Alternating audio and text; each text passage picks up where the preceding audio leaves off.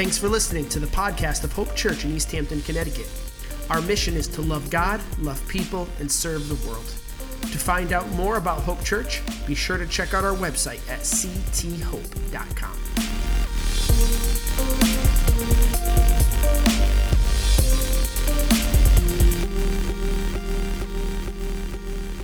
Good morning, everyone. Happy almost Valentine's Day. In honor of Valentine's Day coming up, actually, I debated today. I was like, do I wear my Titans jersey? They were so close to making the Super Bowl this year, but they let me down. But I said, I'm going to go with the love theme today. So in honor of today and Valentine's Day, I'm going to be talking about two of really the most romantic phrases or themes I can think of, which are submission and giving up. Submission. Doesn't it just give you warm, fuzzy feeling? This is going to be fun. So I'm going to jump right in. We are in the middle of a series still called Ephesians in Christ, and I'm not going to go back through all of the weeks we've covered so far, but even in just this short book of the Bible, you can see how much theology we've covered, how much understanding of who God is and who we are in him.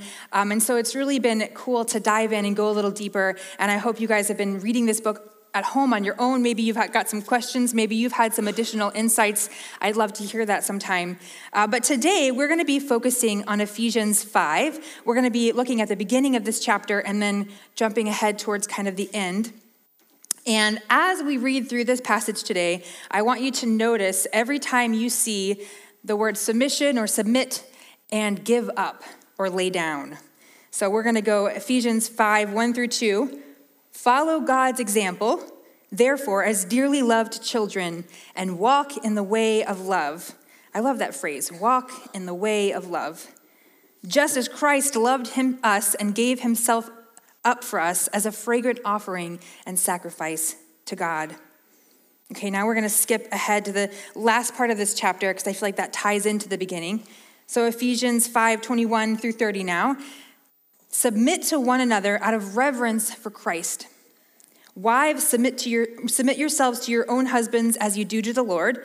For the husband is the head of the wife, as Christ is the head of the church, his body, of which he is the Savior. Now, as the church submits to Christ, so also wives should submit to their husbands in everything.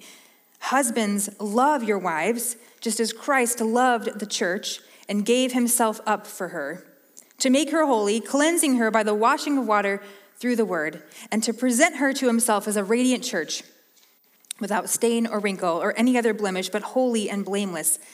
In this same way, husbands ought to love their wives as their own bodies. He who loves his wife loves himself. After all, no one ever hated their own body, but they feed and care for their body just as Christ does the church, for we are members of his body. So we see that phrase, a couple phrases repeated here, the submission and the laying down piece. And if you are anything like me, you read through this passage and there's a little bit of defensiveness that comes up. There's a little bit of a sense of, wait a second, what exactly are you saying here? And it kind of makes me want to define the terms. What does submission actually mean? And what does giving up actually mean? And so I did that. I looked it up.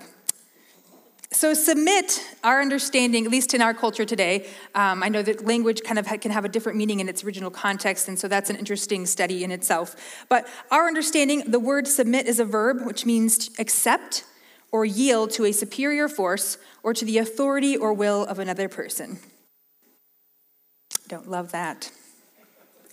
All right, and then we have give up, which is also a verb, which means to part with something that one would prefer to keep.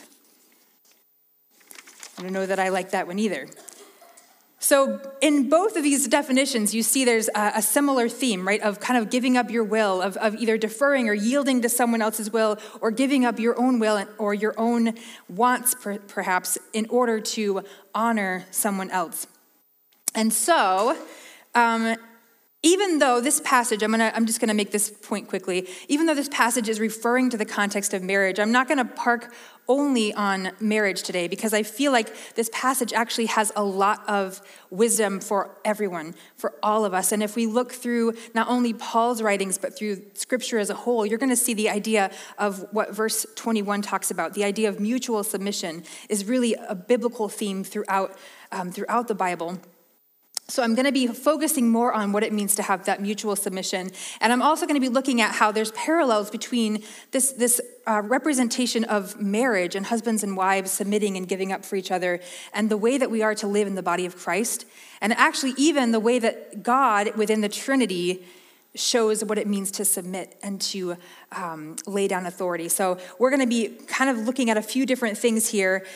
But I do want to make this statement when it comes to marriage. I think sometimes people will take passages like this and they will make a biblical statement that somehow the man is supposed to be in control completely over a woman. And unfortunately, people have used this passage and others to justify abuse of women or over control of women. And I want to say right now, if you are someone who is in that kind of relationship, who is being abused or who is being manipulated, it is not biblical. That is not God's design here, and we're going to make it very clear. In fact, this passage really primarily is not, I believe, about who has ultimate authority. It's about love. And so I just want to make that point very quickly.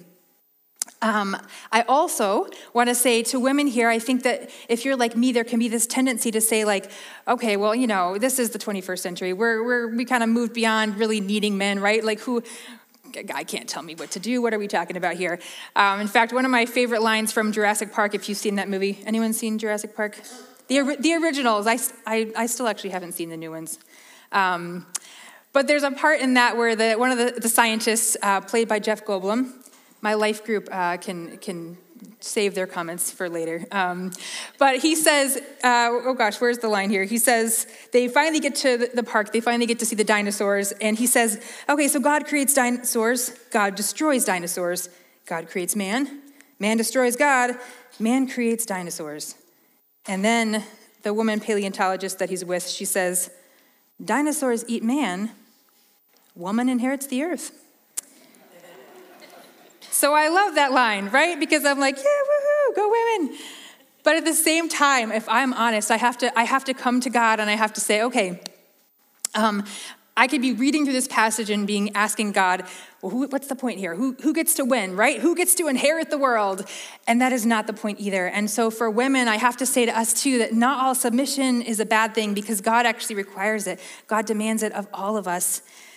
And there is something important here for us to learn about what it really means to love, to lay down our lives for one another. In fact, Paul says in 1 Corinthians 11 through 12, that men are not independent of women, nor are women independent of men. And this is really how God sees the body of Christ as a whole. We're members of one body, as the last verse in Ephesians 5 says. We all belong to each other, and we're all together create this unity and create this beauty through our gifts and serving one another. And so aside from maybe just wanting our autonomy or independence, I think that either gender, any person could read into this text some kind of pride and say, I want to figure out who's the winner here, who gets all the marbles, and maybe we're missing the point.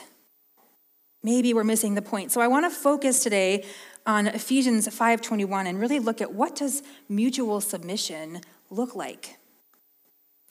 In my research this week, I came across one article on this word in the Bible and specifically on Ephesians 5. And the author of this article said, well, God doesn't really want mutual submission like between a husband and wife or between, whoever. He's like, because what are we doing? Like taking turns submitting? That would be confusing.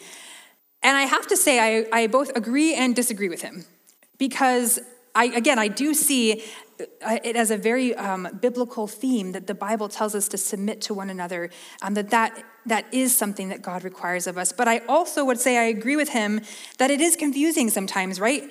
Even if you look at those definitions we talked about earlier, the submitting versus the laying down, it can be hard to tell where submission begins and where laying down someone's life ends.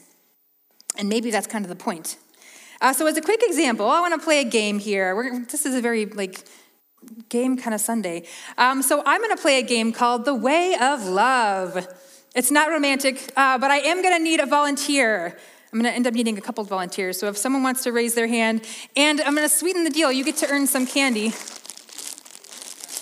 Yes? Anyone? Anyone at all? This game is going to go very poorly if no one volunteers to come up here. Hey, come on up. Thank you.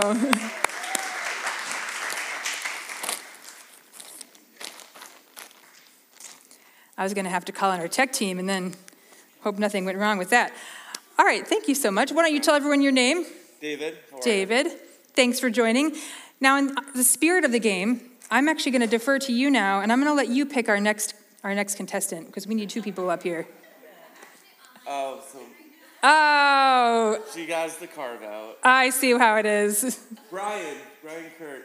Hey, excellent. I'm going to move this out of the way.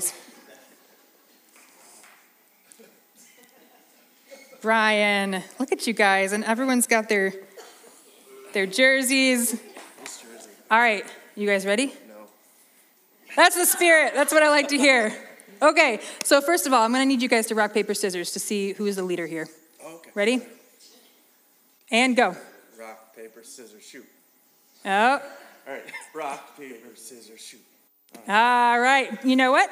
So you would think that Brian would be the leader here, but actually, we're going to go to David here is going to be the leader. Because in God's economy, he chooses people who we wouldn't expect, and not that I wouldn't expect you to be a leader. That came out wrong. This is the day they fire me. All right. So the candy's going to be yours, all right? That's in your possession. Okay. However, the next rule is that you, as the leader, have to actually lay down the candy for the other player. So you're going to have to now hand over the candy. Both bags. Go ahead. Let's do it. All right. Now, so you're trying to sit here thinking who you'd rather be up here, right? You, however, you have control of the candy right now, but you get to decide what we do with the candy. So what do you think? What are we gonna do? Give it to the audience. Give it to the audience. That messes up my game. We can go back to that at the end if you want. All right. But all right, so if you had to pick between which one of you gets the candy. I want you to have the candy. Oh my gosh, you're killing me here. But yeah, that's beautiful, and you're one step ahead of me. So you're saying, this was my next rule, was that whatever he decides has to at least mutually be beneficial to both of you, if not more beneficial to your friend up here. Well, if you swapped it with dollars, I would have kept the dollars. Yeah? Oh, so next time I'll do that. So I was assuming you were going to either take the candy back or whatever, but I was going to say you're going to have to now submit to the decision. So are you going to submit to that decision, or are you going to? I'll submit to it. Yeah? I'll keep the candy. All right. Win-win. All right, beautiful. Thank you guys for playing.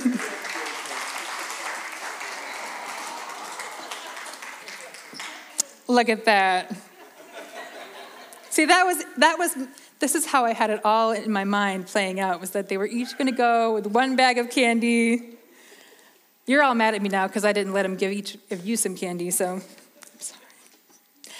So again, probably theology through candy game is a little bit missing we're missing something here, right? It's not a complete view of the theology that we're talking about today, but you get the idea. In God's world, in God's kingdom, submission and giving up is not supposed to look like one person dominating and one person serving. Truly, submission is about how can I honor you? How can I build you up? What does it look like when we are able to share authority and share the gifts that God has given us? So, as we've already studied, no matter what our age, our gender, our nationality, the first reason that I believe that God calls us backing up here. The first reason I believe that this passage is not primarily about authority is that we are reminded that Christ ultimately is the one who holds all the authority, right? We've talked about that this year. We've talked about that last year, even with the study on Colossians. All of us are called to submit to God and lay down our lives to him first and foremost. In fact, I'm going to be honest, if we are not submitting to God first, there cannot be healthy submission to one another if we are not first submitted and giving up our lives to God. We have to start there. Exodus says this, "You shall have no other gods before me." Again, we were reminded in the Colossians study that Christ is preeminent. He is in all. He is our Savior and Creator. And so all of our allegiance and our honor goes to him and is due to him. Proverbs 3:5-6 reminds us to trust in the Lord with all our hearts, not to lean on our own understanding, but to submit to him and his ways. God says, "Be holy because I am holy," right? Everything we do initially and first and foremost is out of deference to God. In the same way, God calls all of us to lay down our lives for both God and then subsequently for others. We see this in Luke 14:33. Jesus says, "In the same way, those of you who do not give up everything you have cannot be my disciples." It's a costly surrender that we're called to. Romans 12:3 says we're to be living sacrifices, right? Daily yielding our lives, taking up our cross. And 1 John 3:16 reminds us this is how we know what love is. Jesus Christ laid down his life for us. And we ought to lay down our lives for our brothers and sisters. And so we see that phrase again, that Christ laid down his life, and we are to go and do likewise for our brothers and sisters. And again,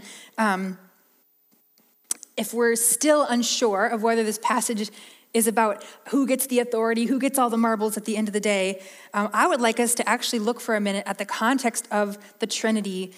And the Trinity is sort of a mysterious concept for me in many ways, but it's God as God the Father, God the Son, and God the Spirit. And we sang that song even today, that we praise the Father, we praise the Son, praise the Spirit, three in one. And so it's three persons of God in one being. And if I were to ask you today, which part of the Trinity is in charge, what would you say? Maybe that sounds a little blasphemous to ask, I don't know.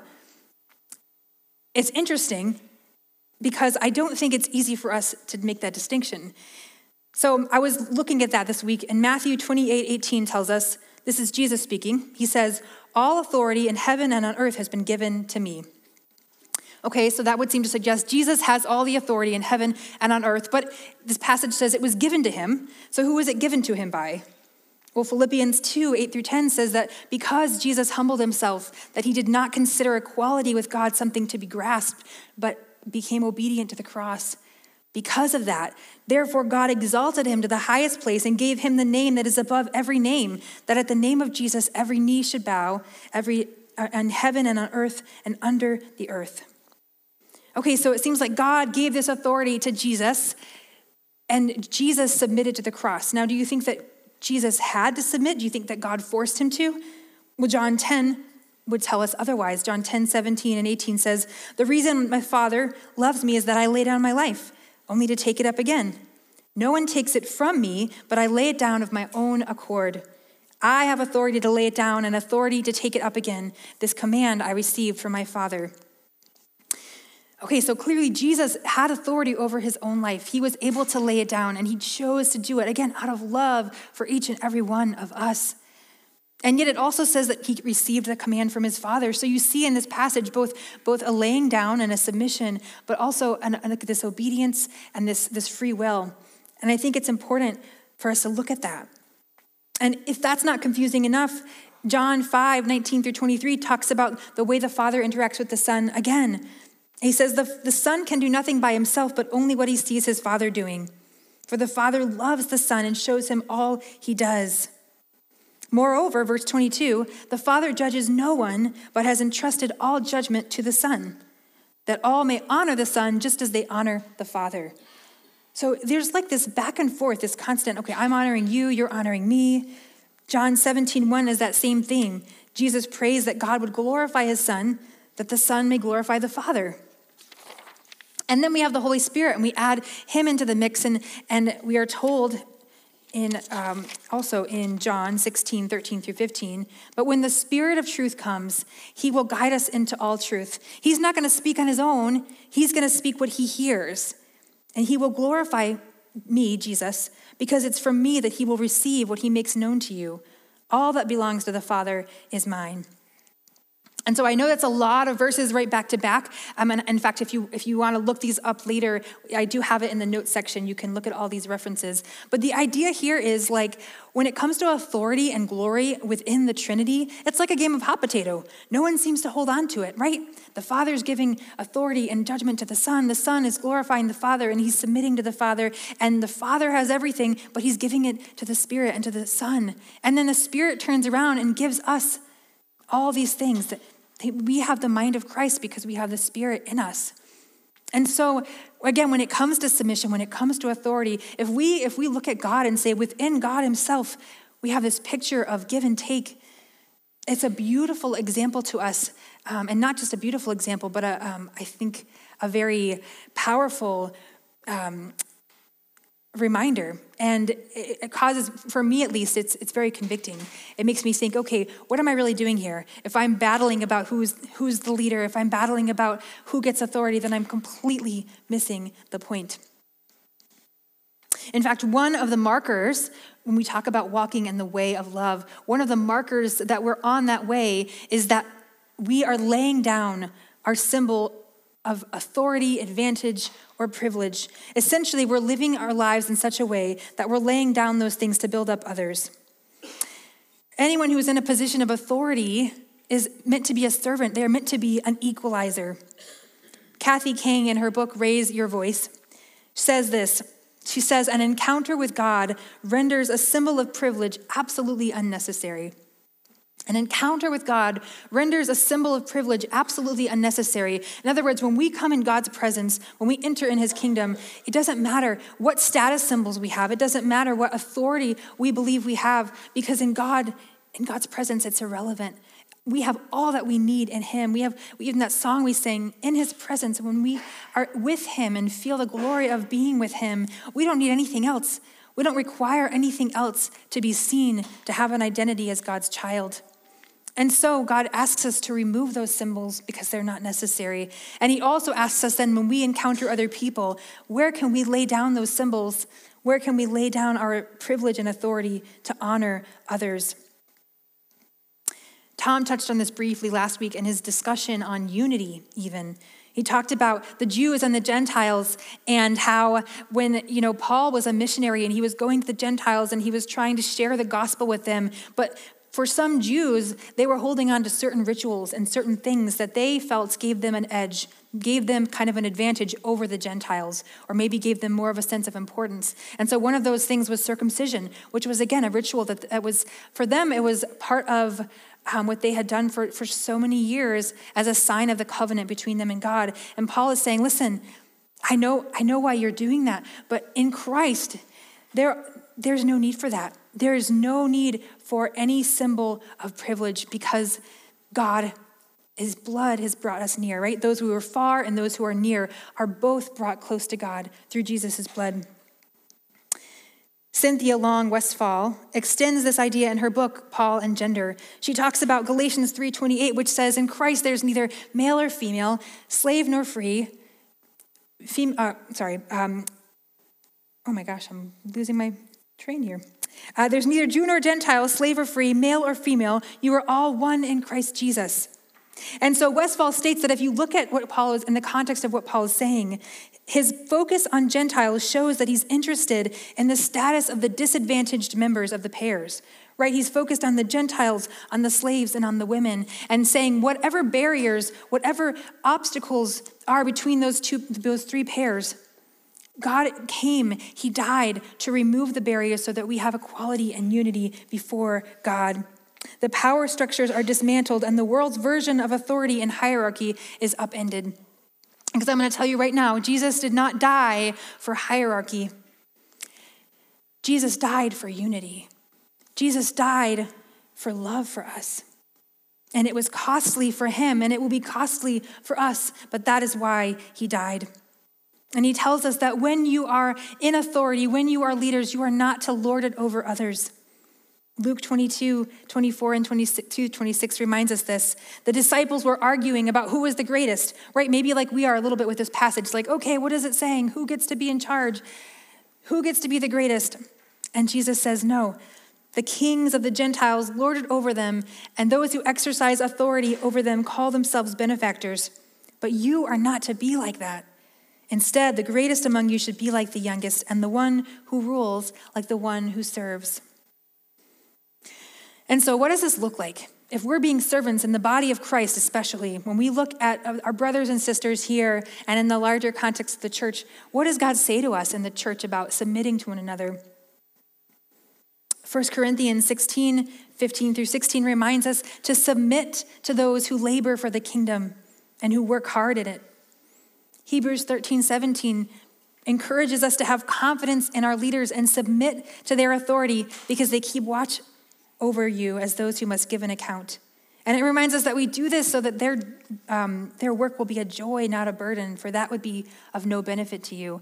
And again, there's this idea that actually when we're submitting and the leaders are laying down their lives, it benefits each other. It's a mutual positive that comes out of that. 1 Peter 5:5, in the same way, you who are younger, submit to your elders. All of you clothe yourselves with humility, because God opposes the proud, but gives grace and favor to the humble. 1 Corinthians 12:25 reminds us that there should be no division in the body, but that each part should show equal concern for the others. Because, and again, you look at Romans 12, 4 through 16, that talks about being in the body of Christ. And it says, again, that we form in Christ one body, and each member belongs to all the others. I was thinking this week, it's not like we're like a Frankenstein body where like little pieces are put together and sewed on, and you can like definitely tell where the hand ends and the arm begins. No, in the body of Christ, we are one, fluid body, and we are meant to work together, right? If our hand decides to just go rogue, it's going to be to its own detriment and the detriment of the body. We have to all work together to honor one another. And so this means for us that as Christ's body and as children of God, we're all brought near to God through Christ's blood. It means that if we look at this passage, it's not primarily about authority, but about sacrifice. It means that power dynamics should not come into play in the marriage or in the body of Christ or in our relationships with anyone. So I want to think for a minute about how this might play out in our daily lives. I know we've talked, I appreciate you bearing with me because I know I've gone through a whole lot of verses today. But what does this mean? If we want to pull back and just say, what does it look like in our everyday lives for us to live this way, to submit to each other? Even I was thinking about like my husband and I this week, and there was one day this week where I knew he was having a really hard time. And he was overwhelmed. And I said, you know what, do you want to just take a night out? Do you want to just go take a night, take a break, and, catch your breath? I'll put the kids to bed. And my husband, I feel like his response to me really stuck with me because it really exhibits this idea of mutual concern. He responded to me and said, okay, that would be great. But he said, I know you've been stressed, you've been overwhelmed. I don't want to take advantage of you. So I want to make sure that you're really okay with this before I say yes. And I just love that thought of, okay, he wanted to accept that gift, but he also did not want to take advantage. And I think that's an important thing. When we look at our relationships, are we taking advantage? Are we taking advantage of other people, even their offers to be kind or nice? Or are we looking and saying, okay, you're serving me and I want to accept that, but I also don't want to take advantage. Now, I say that and you might think, oh, they're such a great couple. Well, later this week, I think my exact words to my husband were, you've had the remote all day. I'm taking it now. And if I have to watch one more person curling, so help me. So I have some room to grow in that area. And that's another thing. We're going to notice that you may be like, oh my goodness, I was so loving. I was so serving. I was so generous to my spouse or my coworker or my whatever. And then the next day you might find yourself, snatching back the remote. God gives grace. We're going to be in this process, right? There's going to be some give and take. If I look at this church, there are people who, at different times, believe it or not, have not loved a decision that the church has made, right? Well, I'm sure that's shocking to everyone. And you know what? I get that. I think that I've been on the other side of it where I've been frustrated about something, but I can think of specific people who have felt maybe frustrated about something that happened at the church, and they chose to stay. And they chose to say, you know what? I'm gonna stay. I'm gonna submit. I'm gonna find a way to serve this body, even though this part may be hurt, even though this stings a little bit. And I have to tell you, that kind of sacrifice, that moves me. That makes me feel like this is what it looks like to give up for one another, to say, I'm gonna put someone else's needs ahead of my own, and that is a beautiful thing. And so I thank you to everyone who has done that, who has stuck it out even when they felt frustrated. What about in our families? What about with our kids even? You know, I know that I'm sure I can't count how many times I've said, well, just do it because I said so. But at the same time, if we are leading our kids well, we have to stop and listen to them. We have to be considering their needs. Parents are not just meant to be authoritative and just to command things. There is a time for that, but our children need to know too that they are heard, that they are valued, that they are seen, and that their voices matter, right? That we are willing to give up for them. What does that look like? Maybe in your career, in your wherever you may find yourself in a position of authority, do you view that authority as a way to feel good about yourself or to make decisions? Or do you look at that and find ways to delegate authority, to say, hey, you know what, if I pass this on to someone else, maybe it's not going to get done as well, but I'm going to be able to build up someone else, to encourage their gift. I see Michelle Dayton does that so beautifully in Roots here. I've watched her give kids that responsibility of doing tech or of helping with music or singing. And she finds these beautiful ways to delegate and to give authority to other people so that she can raise them up in those gifts. That's a beautiful thing. What is our default posture? Is it who's in charge here or who can I serve here?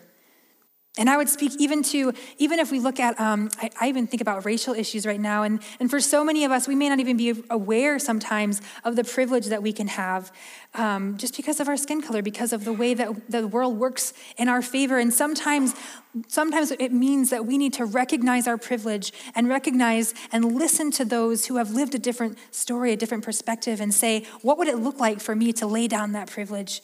To lay down anything that would give me an advantage over someone else and say, all right, I want to lift you up. I want to build you up. I want to maybe use the advantage that I have in some way to give that to someone else. There's so many ways, if we look at this passage, that we can find to serve and submit and to give to one another.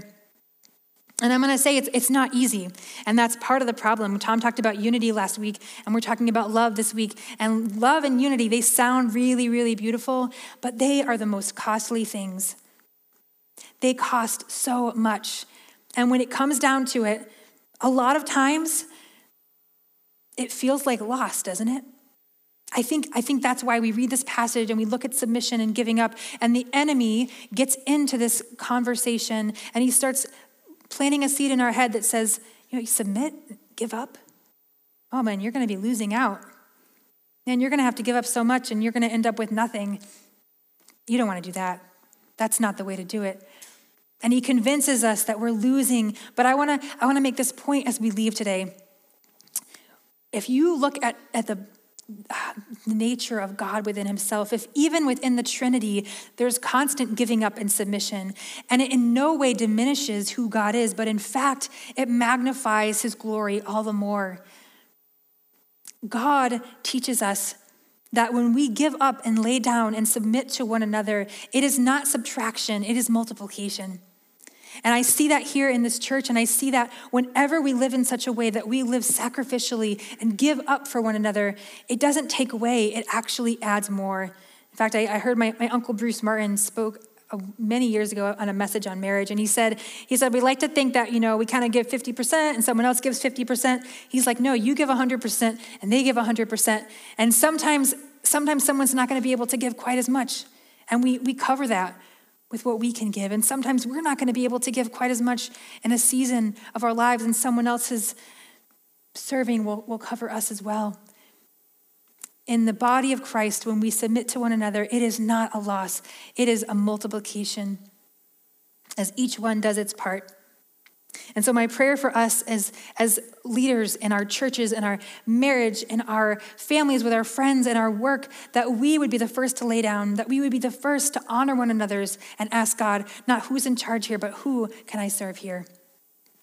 And God, thank you so much. I was just struck this week by this concept, God, that we can never know how much you gave up, because we can never experience giving up our deity. We can never experience giving up being equal with God and becoming a human. God, you've taught us that that true humility is costly, but we thank you for that example. We thank you for the vast love that you have for us and your willingness to give up everything for us.